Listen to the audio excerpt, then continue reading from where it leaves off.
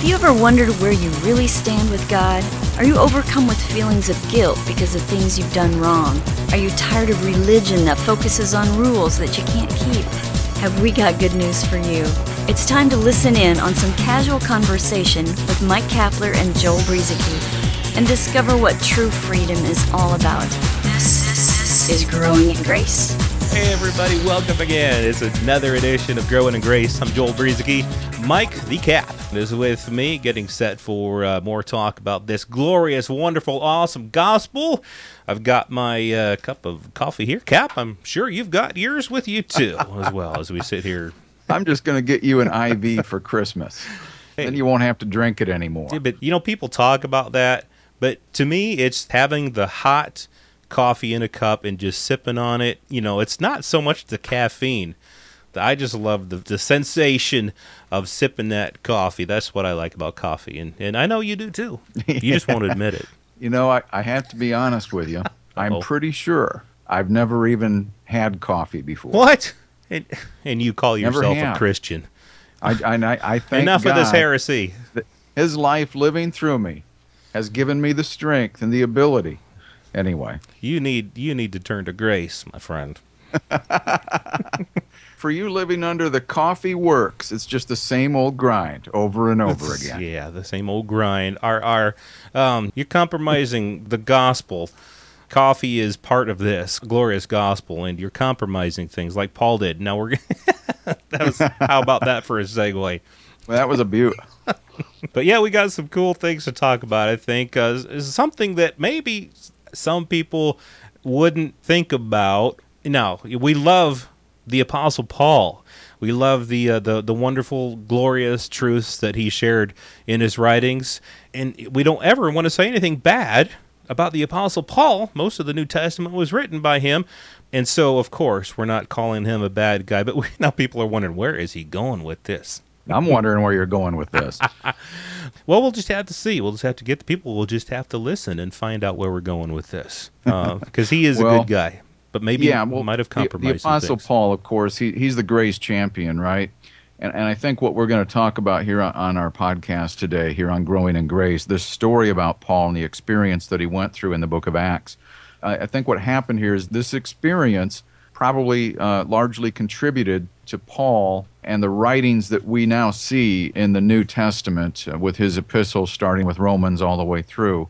Interesting, that we can all try to do the right thing sometimes, Joel, and in our attempt to do the right thing, sometimes it just doesn't work out. And I think Paul tried to find a compromise with the Jewish believers, and in the middle of all that, it landed him in jail. But let's see if we can summarize a lot of this, because there's a lot of scripture that could be covered, but people can read this for themselves, so we're not going to probably read a lot of verses here throughout the different chapters. But, when you think of the book of Acts, you think of a lot of things that happen in the beginning of the book, and the different miracles and manifestations of God's Spirit moving through people, healings and various things like that. There's a story, like you said, Joel, I don't think we hear much about it. I'm not really sure why, because I think based on all the things that you and I have talked about over the last 6 to 7 years on Growing in Grace, you would think that this is a subject, even in grace circles, that we would hear more about. Of course, we're familiar with Paul's conversion and that, where Jesus appeared to him on the road to Damascus, and Paul was converted. Prior to that, Paul was zealous for the law and would even kill believers in Jesus Christ, thinking he was doing the right thing. But what we're going to talk about a little bit today, Joel, is an insight into some of the first of what I might call church politics. Yep. Where Paul and the Jewish believers and Jewish leaders who claimed Christ as Savior, they had some disagreements on some things. And a big part of that disagreement was, first of all, Gentiles. Could they be saved? Number one, some people wondered that. That eventually got settled, that they could be saved. And then the next question to come along was, should the Gentiles, the non-Jews, should they keep the law and adhere to the commandments of that law, the traditions, the things that were passed down through Moses? Should the Gentiles abide by that? And then to add to that, these Jewish leaders who were Christians also believed, without a doubt, they believed that the Jewish Christian believers should continue to adhere to the traditions of the law. Yeah, that was a big thing in the church early on. And believe it or not, politics didn't just start in our day and age in the church. It's been going on for years and years and years, even from the very beginning. And, the wonderful thing I think about this is that we can really understand that these early people in the church, they were human just like we are today. They had disagreements just like we do today. And the church goes on, because, God does his thing kind of in spite of us sometimes. But yeah, there was a big thing about this. Cap, you had written something a while back and you sent it to me, so I'm just going to read part of this and we're going to talk a little bit about this too. Part of the disagreement, talking about some verses from Acts, but when they had arrived in Jerusalem, some of the sect of the Pharisees who believed rose up, saying, "It is necessary to circumcise them," that's the Gentiles, "and to command them to keep the law of Moses." And there was a lot of disagreement about that, and then that's when Peter came along and said, "Why do you test God by putting a yoke," and that of course is the law, "putting a yoke on the neck of the disciples, which neither our fathers nor we were able to bear?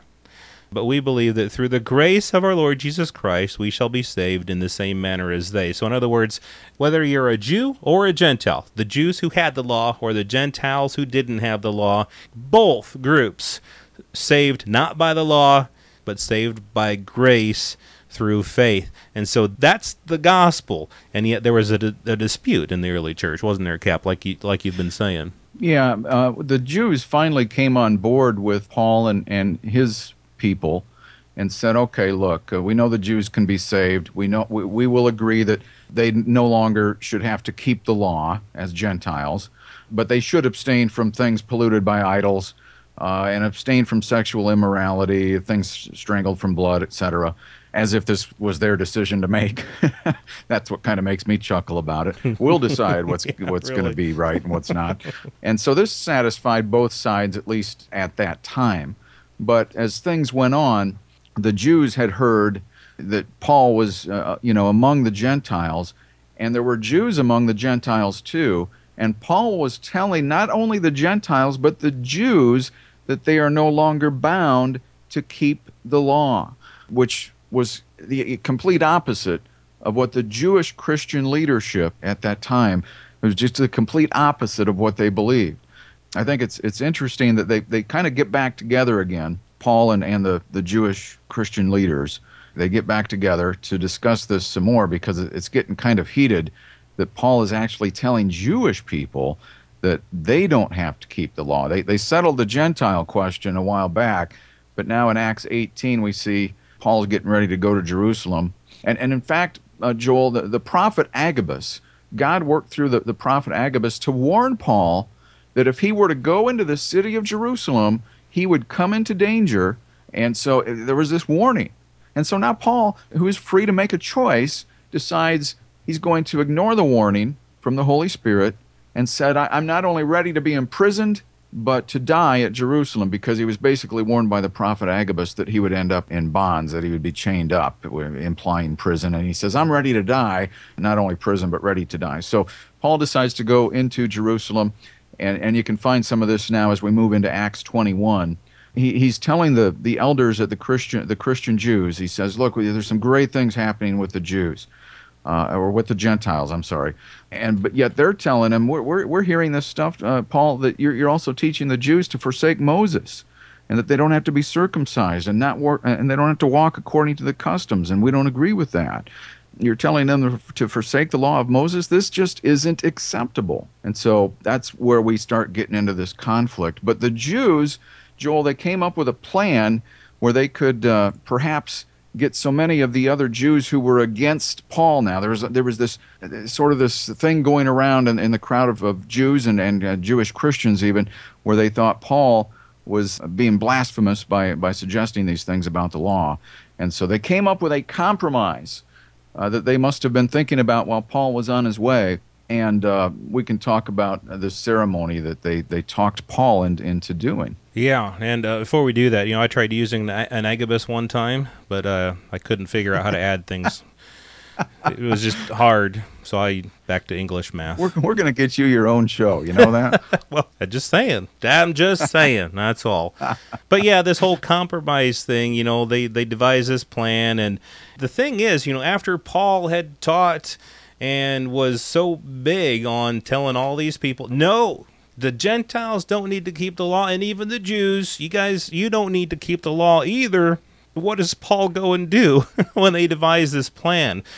We just got a couple minutes left here, Cap, and I'll let you kind of end up with what Paul did in this whole plan when Paul kind of caved in. It's interesting. Again, Paul was human, just like us. We're not down on Paul, but it's just interesting how, like you said earlier, some of the times this stuff never gets taught, and people in the church today will even compromise the gospel, thinking that it's actually the gospel that they're following, when really it's not. Yeah, the Jewish elders devised this plan, and so they said, hey, look, Paul, they pulled him aside and said that, look, we got 4 guys who are going to be going through a ceremony of purification, I believe they called it. And they advised him to join in the ceremony with them. The way the Jews put it, they said, this way, all may know that those things of which they were informed concerning you are nothing, but that you yourself also walk orderly, and that you, Paul, also keep the law. They went on to say the Gentiles were not required to keep the law of Moses. We'll agree with you on that, but the Jews, that was a different story. So Paul caved in my words there, and his decision would eventually lead him to prison and cost him his life. And, of course, in prison, he wrote much of the New Testament. But he went through this old covenant purification. Joel, it was a sacrifice. And they entered into the temple, offered the sacrifice that was about to be made for each of them. And so he went through this thing in the effort to compromise and bring peace into the family, I guess. But eventually, when he got up to speak in front of the others, and he mentioned Gentiles, the crowd got unruly. It almost reminds me of when the religious leaders were getting stirred up when Jesus was with Pontius Pilate. But that's what landed Paul in jail, going through this purification ceremony of a lawful sacrifice. And so that's interesting. It's just, again, I can't say enough that Paul was a human just like the rest of us. I do believe that the Holy Spirit inspired him to say the things that he said to different people and to write the things that he wrote. But here's this compromise telling people that don't put the Gentiles under the yoke of the law. You Jews, you've been freed from that. And I got it, perhaps, and I don't know Paul's heart. I don't know what happened there, but sometimes, he would say, to the Jews, I became as a Jew. To the Gentiles, I became as a Gentile. To this group, I became as this group, so that I could win many. Maybe some of that thinking was in what he did, but I don't know. It just seems like he went a little bit far, because really, it's not as if you really have to go along with what people are doing in order to win them, but you can at least sympathize with them. But anyway, I think it's just neat to kind of read through some of these things that we don't necessarily hear a whole lot about in the church today. Well, we've got more great stuff to talk about here on Growing in Grace. Of course, we're entering into the Christmas season, and we'll be talking about some things about Jesus' birth, the Old Testament and New Testament. Did it go into effect when Jesus was born, or was it some other time? We'll talk about that in the coming weeks right here on Growing in Grace. This has been Growing in Grace with Mike Kapler and Joel Brieseke, heard online through various internet sources around the world each week. To access hundreds of past programs, visit graceroots.org. Share it with a friend and listen again next week for more Growing in Grace.